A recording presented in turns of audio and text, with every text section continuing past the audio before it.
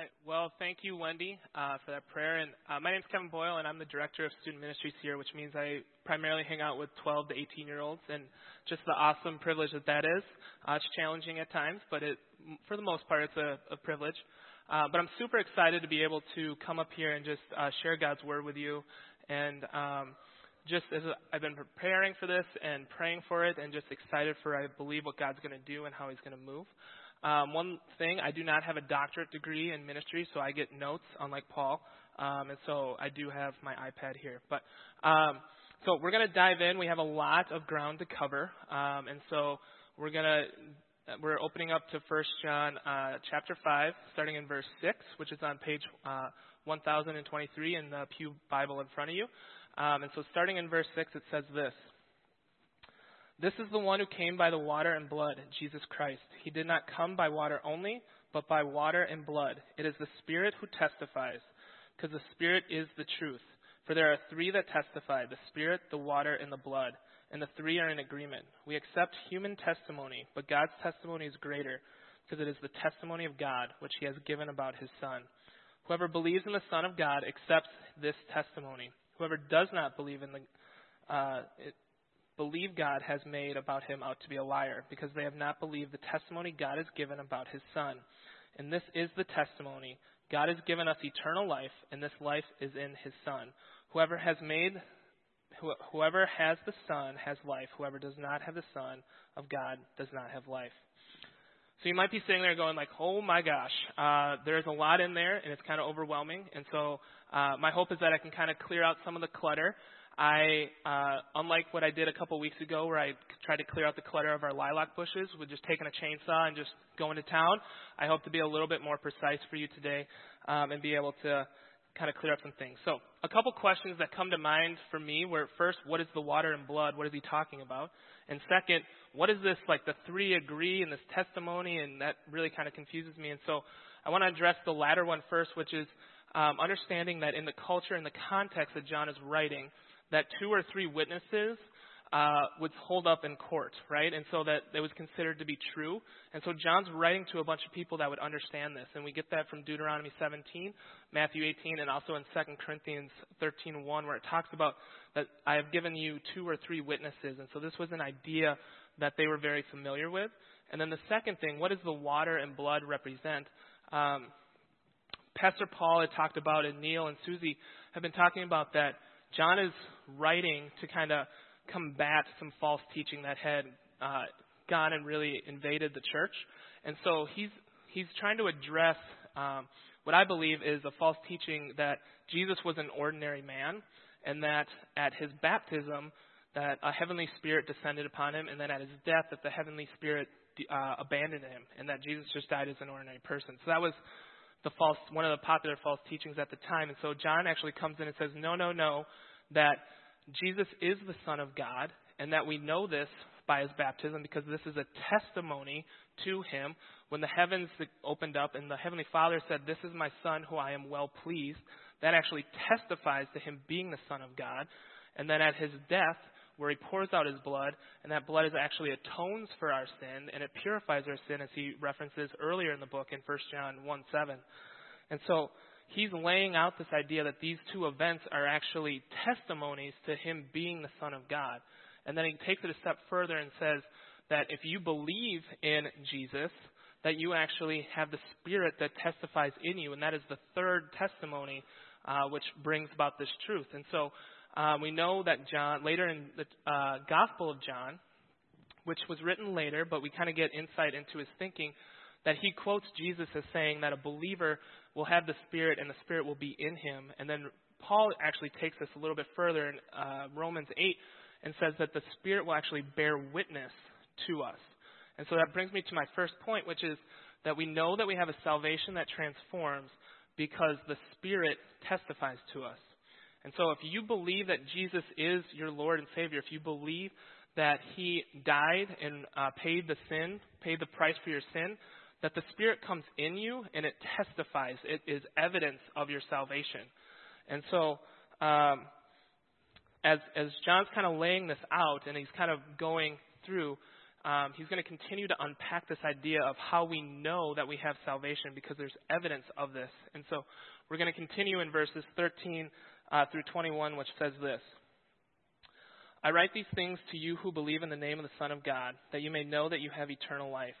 And this is the confidence that we have towards him, that if we ask anything according to his will, he will hear us. If we know that he hears us in whatever we ask, we know that we have the request that we have asked of him. If anyone sees his brother committing sin, not leading to death, he will ask, and God will give him life. To those who commit sins that do not lead to death, there is a sin that leads to death. I do not say one should pray for that. All wrongdoing is sin, but there is sin that does not lead to death. We know that everyone who has been born of God does not keep on sinning, but he who is born of God protects him, and the evil one does not touch him. We know that we are from God, and the whole world lies in the power of the evil one. And we know that the Son of God has come and has given us understanding, so that we may know him who is true, and we are in him who is true, and in his Son, Jesus Christ. He is the true God, the eternal life. Little children, keep yourselves from idols. So again, this is a very loaded passage. It has a lot in it. And so as we kind of work our way through, but we're going to start back at verse 13, which is kind of the crux of the passage where it talks about, I write these things so that you may know that you have eternal life, and that John is writing, again, about the false teachers. I'm going to mention that a couple more times to make sure that you're tracking with me. And so he wants them to know that they have eternal life because the false teachers were out there saying you need special knowledge and that you to get eternal life. And so you don't know the full thing. And John, who is an eyewitness to Jesus, who walked with Jesus, comes in and says, no, God has already testified to everything you need to know. And that what you know, because he's talking to the believers, is that he is the Son of God and that you have eternal life and you have testimony and you have evidence of this because the Spirit lives in you and testifies to that. And so that we can have confidence in that. And so it leads us into verse 14, which again says this. And this is the confidence that we have towards him, that if we ask anything according to his will, he hears us. And we know he hears us in whatever we ask. We know that we have the request that we have asked of him. And this leads me to my second point. We know we have a salvation that transforms because he hears our prayers and he grants them. There's a very key phrase in here, and it is according to his will. And so with that he hears us, that if we pray according to his will, he hears us, and he will grant them. So that is very important to remember. I think that there's a couple groups here that kind of want to talk to. And the first one may be thinking, I have not ever seen answer to prayer, or I've never had a prayer answered.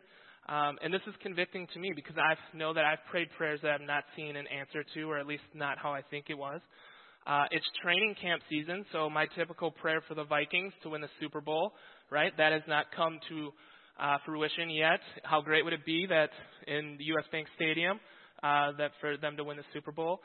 If it gets to that point, I might pray, how great would it be for someone to just magically say, hey, here's the ticket to the Super Bowl game, and probably will go unanswered as well. But, Pastor Paul talked about having boat envy a couple weeks ago, or maybe it's praying for a new car, or maybe just a different car, maybe a different car that has a sunroof or can fit my entire family. Having students who are praying for getting an A on a test.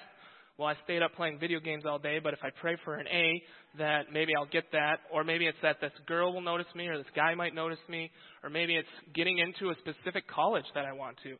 And the problem with that is those prayers, a lot of times, the focus is on us, and it's what we want. And as I've dug into what prayer looks like and really have been convicted that it's less about what we want, and it's more about aligning ourselves with him and aligning ourselves with his will and really praying according to his will and seeking that out. The problem when the prayer is on us, or the focus is on us, we start to have expectations, and then that really leads to disappointment, and I'm going to talk about that in a second. But so really, as we learn to pray, and I've actually started to change how I pray about just seeking first his kingdom, seeking first his will, and that has really benefited my prayer life. The second group may be sitting there and be like, hey, Kevin, I get that, but I really sought out the Lord, and I feel like I really, really was seeking his will. And But for whatever reason, I feel like my prayer has been unanswered, or my prayer I'm kind of waiting or just in silence. And so I want to just encourage you a little bit that if you are seeking His will and are praying according to His will, that you have been heard. That John makes that extremely clear. And that we can come to Him with faith and confidence, and that it will be granted. However, Mark 11 kind of brings a little clarity into this. And it talks about that if you have unforgiveness or you're harboring bitterness towards another person, that impacts your relationship with Christ, and that it actually impacts your prayer life. And so Mark 11 also goes on to say that if you ask it, it will be given to you. And so if you're coming to God with a clean heart, without having unforgiveness or harboring bitterness towards someone, and you ask according to His will, that it will be granted. A commentary put it like this. Jesus says in Mark 11:24, whatever you ask for in prayer, believe that you have received it and it will be yours. The present tense we have, and not the future we will have, indicates that God grants our requests immediately. And though His answer may not be immediately revealed, even though the results might not be immediately revealed. Another theologian puts it this way: our petitions are granted at once, and the results of the granting are perceived in the future. And I've experienced this firsthand. I was at a different church, and I believe that God had called me to that church. And for many different reasons, I was basically saying, God, uncall me to this church because I wanted to leave. And God ended up granting that and said, the next place that you serve will be at Ridgewood Church. And I remember thinking to myself, that doesn't make any sense because they don't have any openings. They already have 2 people who are in that position. And so instead of trusting and being patient and waiting, I started to go and apply at other positions, open positions. And so the short version of this is simply I got very frustrated. I got very angry at God because I felt that God has called me to student ministry. He should at least provide me an opportunity to serve in student ministry. And clearly God kept closing the door on different opportunities. And so I even started to question my call to ministry. And started to look at other professions and careers and said, okay, well, I'm clearly not called to student ministry. And so I started going to try to get other jobs. And same thing would happen. The door would close. Even times when it sounded like things were in the bag, He would close the door on it. And so I got extremely frustrated. I got extremely angry with God. And I led to a lot of disappointment. And after the very 2 frustrating years with God, He affirmed my call to ministry. He affirmed that the next place that I would serve is Ridgewood. But looking back on it, there were things that needed to come to the surface. And part of His will was the fact that I needed to work at Office Max. And that my pride and my entitlement, because God doesn't owe me a job. And those things came to the surface where we could deal with those and remove those. And so He granted my request, but it wasn't part of His will for me to go and serve at Ridgewood at that moment, and that there were things in my life that needed to be dealt with. Romans 8:26 and 27 says this, likewise the Spirit helps us in our weakness, for we do not know what to pray for as we ought, but the Spirit Himself intercedes for us with groanings too deep for words. And He who searches hearts knows what the mind of the Spirit, because the Spirit intercedes for the saints according to the will of God. I think of it like this, and partially because I am a father of toddlers and a 10-year-old or a 10-month-old, a little kid who coming and just basically saying what they want, and God is kind of sitting there interpreting, or the Holy Spirit is interpreting. We were at the 4th of July festival in Chanhassen, and my 2 kids, if you want to put up the picture, Justin. So these are them, Kirby and Millie. So they're having the time of their life, right? But they are just super tired. They're whining and complaining. They want cotton candy. They want to go on a roller coaster. Kirby wants me to pay $5 so he can pick up a duck so he can try to win some prize. And I'm sitting there looking at him and be like, really what you want, what you need is a nap. That's what you need. You need to go home and sleep. And I think that that's kind of the case with the Holy Spirit is He intercedes on our behalf when we're praying not according to God's will. And sometimes we just need to learn from the book of Job. In the book of Job, a lot of things happen to Job, and he kind of is like, God, what the heck? Why would you do this? And then chapters 38 through 41, God speaks, and he basically lays the hammer down on Job and basically says, who do you think you are? Like, where were you when I created everything and how I hold everything in place, right? And Job is basically just sitting there as God is just laying it down. It's basically he's dropping the mic on Job and basically just simply saying, you are so small in comparison to me. You are so tiny to the majesty and the might that I am that you have no idea what's going on, that our perception of reality is so limited compared to God, and that basically that he doesn't owe us an explanation, and that we can think that we might know the better path or this makes a lot more sense, but we have no idea what's going on. And so I know that that's kind of hard for people to hear, especially if you're in that situation where you feel like God is silent or God is not granting your prayer. And so I want to encourage you that I know that it hurts and I've been there, but encourage you that if you're praying according to his will, that he hears you and that he will grant that, and that you just need to be patient and you need to wait. But maybe there's things that need to be rooted out of your life. Maybe it's unforgiveness. Maybe it's bitterness. Maybe it's entitlement or pride or something else. Learn from my example that if you go about it on your own, that it's only going to lead to more disappointment. It's only going to lead to more frustration. It's only going to lead to more hurt. And that ultimately that God is a good God and that he will grant it. But we need to stay and trust in the Lord. So, believe it or not, we're about to get to the fun part of this passage. So if we continue in verses 16 through 17, I want you to just kind of remember the context of the verses. So John was going and testifying about Jesus as the Son of God, that belief in him will lead to eternal life and salvation, and that salvation brings about the Spirit, which is evidence of our salvation, and that because we have the Spirit and we are confident in that we can pray and that he hears us and he grants those requests. So that's the context. So here we go, verses 16 and 17. If anyone sees his brother committing a sin not leading to death, he shall ask, and God will give him life. To those who commit sins that do not lead to death, there is a sin that leads to death. I do not say that one should pray for that. All wrongdoing is sin, and there is sin that does not lead to death.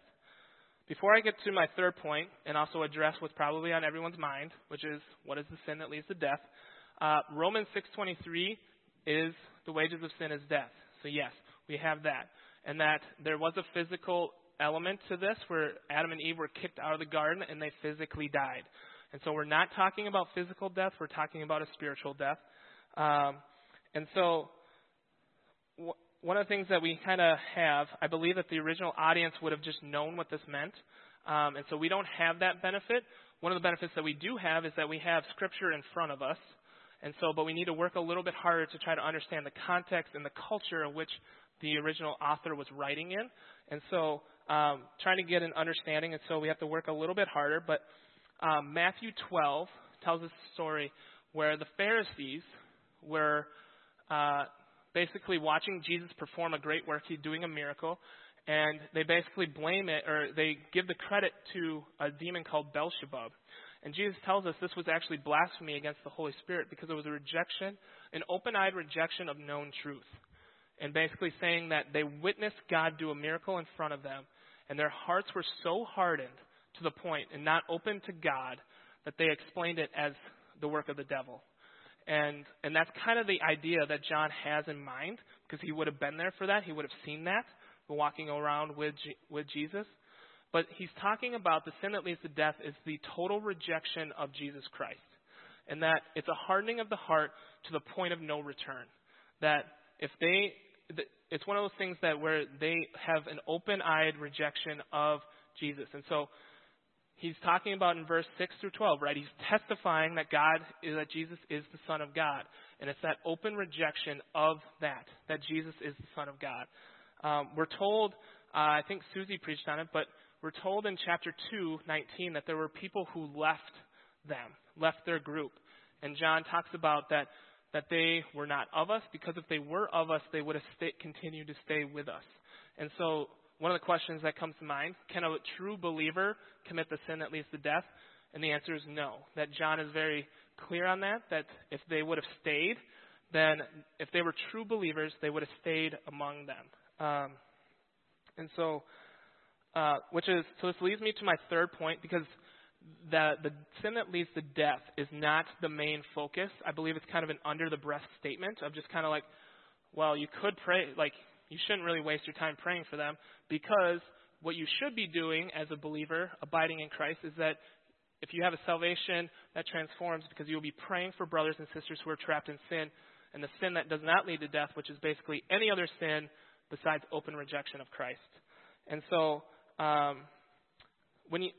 the idea behind this passage is that when a Christian or a believer sees someone in sin, their initial reaction is to pray for that person and to pray for deliverance. And it's not that John's writing that, oh, they should or they could, but it's that they will. And that if you are really in a part of a salvation that transforms, that you're going to be getting to a point where all of a sudden you start seeing people in sin, that you're going to start praying for them. And that was really convicting to me, because when I was doing this passage, I'm really good about praying for my family and praying for my friends and praying for the students in the ministry, but I'm not very good about praying for people in sin. And so I'm going to list out a couple things and see kind of where you stand up for that, or stand how you've been doing. And so a month ago, with the Pride Parade, how many, were you there praying for God to work in their life? Or were you more busy about praying or writing some kind of snarky comment on social media? What about our leaders of the country, whether Republican or Democrat? If they go against your ethical or moral compass, are you praying for them? Or are you more just kind of like God will judge them? What about the social justice groups of today, right? Black Lives Matter, All Lives Matter, Blue Lives Matter, Middle School Lives Matter. All they want is just good food at a reasonable price. That's all Middle School Lives Matter wants. But back to the serious, are you praying that the hatred and the malice and the racism subside? Are you praying that compassion and love is shown to them? Or are you praying that judgment's going to come upon them? Are you praying for the churches around that have different beliefs than us? Are you praying that God will reveal that to them, that they can come to a real, if they're not, to a point where they're kind of following a tradition that's different? Are you praying, instead of filling this world with hate and judgment, on social media and our media, and that we're surrounded with, but what if we actually filled the spiritual realm with prayers of deliverance of sin and reconciliation? What if our community, our mission statement here is making Jesus known through community impact? What if we actually were committed to doing that by lifting up this community, and we made a community impact because we were praying for this community, and we know that if we're asking according to His will, that He will grant those prayers? When was the last time you prayed for someone who sinned against you? Because now we're bringing it a little bit personal, right? Where someone has an offense, and instead of praying just, God, help them see that they were wrong and that I was right, but actually praying for both you and them, that heart of reconciliation, right? That I know that there are people in here who are harboring bitterness and have unforgiveness towards another person. And that made clear in Mark 11 that impacts your relationship, that impacts your prayer life. And that it is impossible for you to be aligning yourself with God's will, because God's will is for reconciliation and it is for forgiveness. And so really seeking and praying, and it's not necessarily about who's right, but it's about the kingdom, and it's about bringing unity to the church and bringing unity to your relationships. And so as we continue on in verses 18 through 21, we know that everyone who has been born of God does not keep on sinning, but he who is born of God protects him, and the evil one does not touch him. We know that we are from God, and the whole world lies in the power of the evil one. And we know that the Son of God has come and given us understanding, so that we may know Him who is true, and we are in Him who is true. In His Son, Jesus Christ, He is the true God and eternal life. Little children, keep yourselves from idols. And my fourth point is this: you may know that you have a salvation that transforms, because you are not held in the bondage of sin. this has been a common theme throughout the book of 1 John, and that is a true believer does not continue in a habitual sin lifestyle. And the reason for this is we know in 18 that we know that everyone who has been born of God does not keep on sinning, but he who was born of God protects him, and the evil one does not touch him. So we got to clean up this a little bit. The English language kind of fails us. And so everyone who is born of God, that is the believer, and then does not keep on sinning, but he who was born of God, that is Jesus. And so if you look at the original Greek, John switches the tenses there, and he switches to a tense which indicates that there's a historical event. And so it's a past tense tense. And so that's where we get that idea that it is Jesus who protects the evil one, protects us from the evil one. And so this is important because it's found in other places in Scripture, including 2 other books that John writes, it's found in his Gospel, and it's also found in Revelation, that Jesus protects us from the evil one. And so this doesn't mean that we're not spiritually attacked. We know this from experience, that we've experienced spiritual attack, but also we're told to put on our armor of God, right? Our helmet of salvation, our breastplate of righteousness, our belt of truth, our gospel, our shoes of peace, our shield of faith, and our sword of the Spirit, right? We're told. Why? Because we're in a spiritual battle and there will be spiritual attacks. So that's not what he's talking about. But what he's talking about is that we're not held in bondage. And I kind of think of like a mummy where they're just wrapped and wrapped and wrapped and wrapped. Because Hebrews 12 tells us that the sin that so easily entangles, and that's kind of where I get that idea from, that Jesus comes in with like a giant shears and just frees you from that. And that if we're abiding in Christ, if we're staying in Christ, that Satan cannot hold you in bondage. He cannot touch you. And this idea that if you are separated from Christ, or if you don't have Christ, verse 19 kind of tells us about that Satan has power over you. And if you as a believer give Satan permission, or if you, not that we're like, hey, Satan, have power over me, but if you're not abiding in Christ, if you're not allowing Christ to reign in your life, then that gives Satan a foothold to really hold you in bondage. And so that's one of the evidences that we have, is that we are freed from our bondage of sin, that we can break free of this and really focus in on Christ being the one who sets us free. And then continuing in verse 20, this is, as we're kind of closing this, John really emphasizes that you may know with head knowledge and the understanding, but then you can also experience this. And so he changes the actual word for know. He changes it to a completely different word, which it has the meaning of experience. And so that's where we kind of get this idea that we know because God has testified. He's given us evidence that we can look at with the water and the blood, and then we can experience it because we have the Spirit that lives in us, that we know and we have confidence that he hears our prayers and he grants us prayers. And so we see answered prayer. That's evidence of the salvation, the transformation.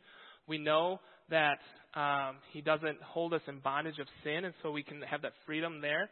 And then it closes with the grand finale in verse 21, where it says, little children, keep yourselves from idols. So it feels kind of like the grand finale at the 4th of July fireworks, where I was kind of left going like, well, I guess we're done, and kind of going on. But John he's summarizing it and basically saying that reject what is false, right? An idol or false teachers or something that is replacing the rightful place of Christ, and embrace what is true.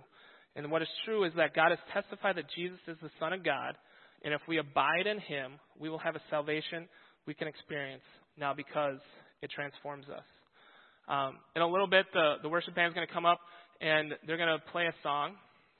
And so I hope that the Spirit has really been moving in your heart. There's been a lot in this passage that we've covered, and that John really wants you to know that you are saved, and that we have evidence of that salvation. And so there could be some of you who are sitting there and be like, I don't even know what he's talking about, the Spirit that he's talking about that testifies in your heart.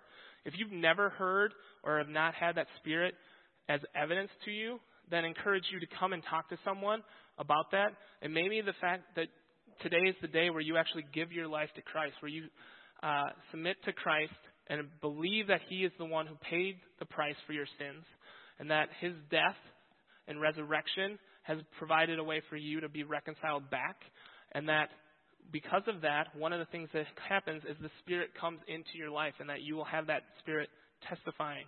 Or maybe today you're stuck in bondage of sin, and you're being convicted, and you have that nudge from the Spirit of saying, today's the day that you fully give yourself to Christ, that you fully let Christ reign, and that even in that area where that darkest secret, where you've been kind of holding on, whether it's pornography or whether it's something else that's just holding grip on your life, that you let that go and just kind of give it to Christ, because he can reign and he can free you from that. You don't need to be held in sin, and Satan doesn't have the authority to hold you in it as a believer. Or maybe you've been convicted of unforgiveness, that there's unforgiveness or you're harboring bitterness towards another person, and that's been impacting your relationship with Christ. Maybe it's been robbing the joy of your salvation. Maybe it's or that you're not having your prayers heard. Or maybe, like me, this is what really convicted me, was the fact that I was not going to spiritual battle for my brothers and sisters in sin, and that I was not on my knees praying for them. And so maybe if any of this is convicting you, I would encourage you to take a step forward and to come on down as the worship band comes up to lead us in a closing song. There's going to be people up here that you can talk to. You can feel free to talk to, or maybe just taking the literal step in your relationship with Christ where you're coming forward before God and just simply saying, God, have your way within me, and help, and just allow you to give that to Christ. And so the worship band's going to lead us in a song.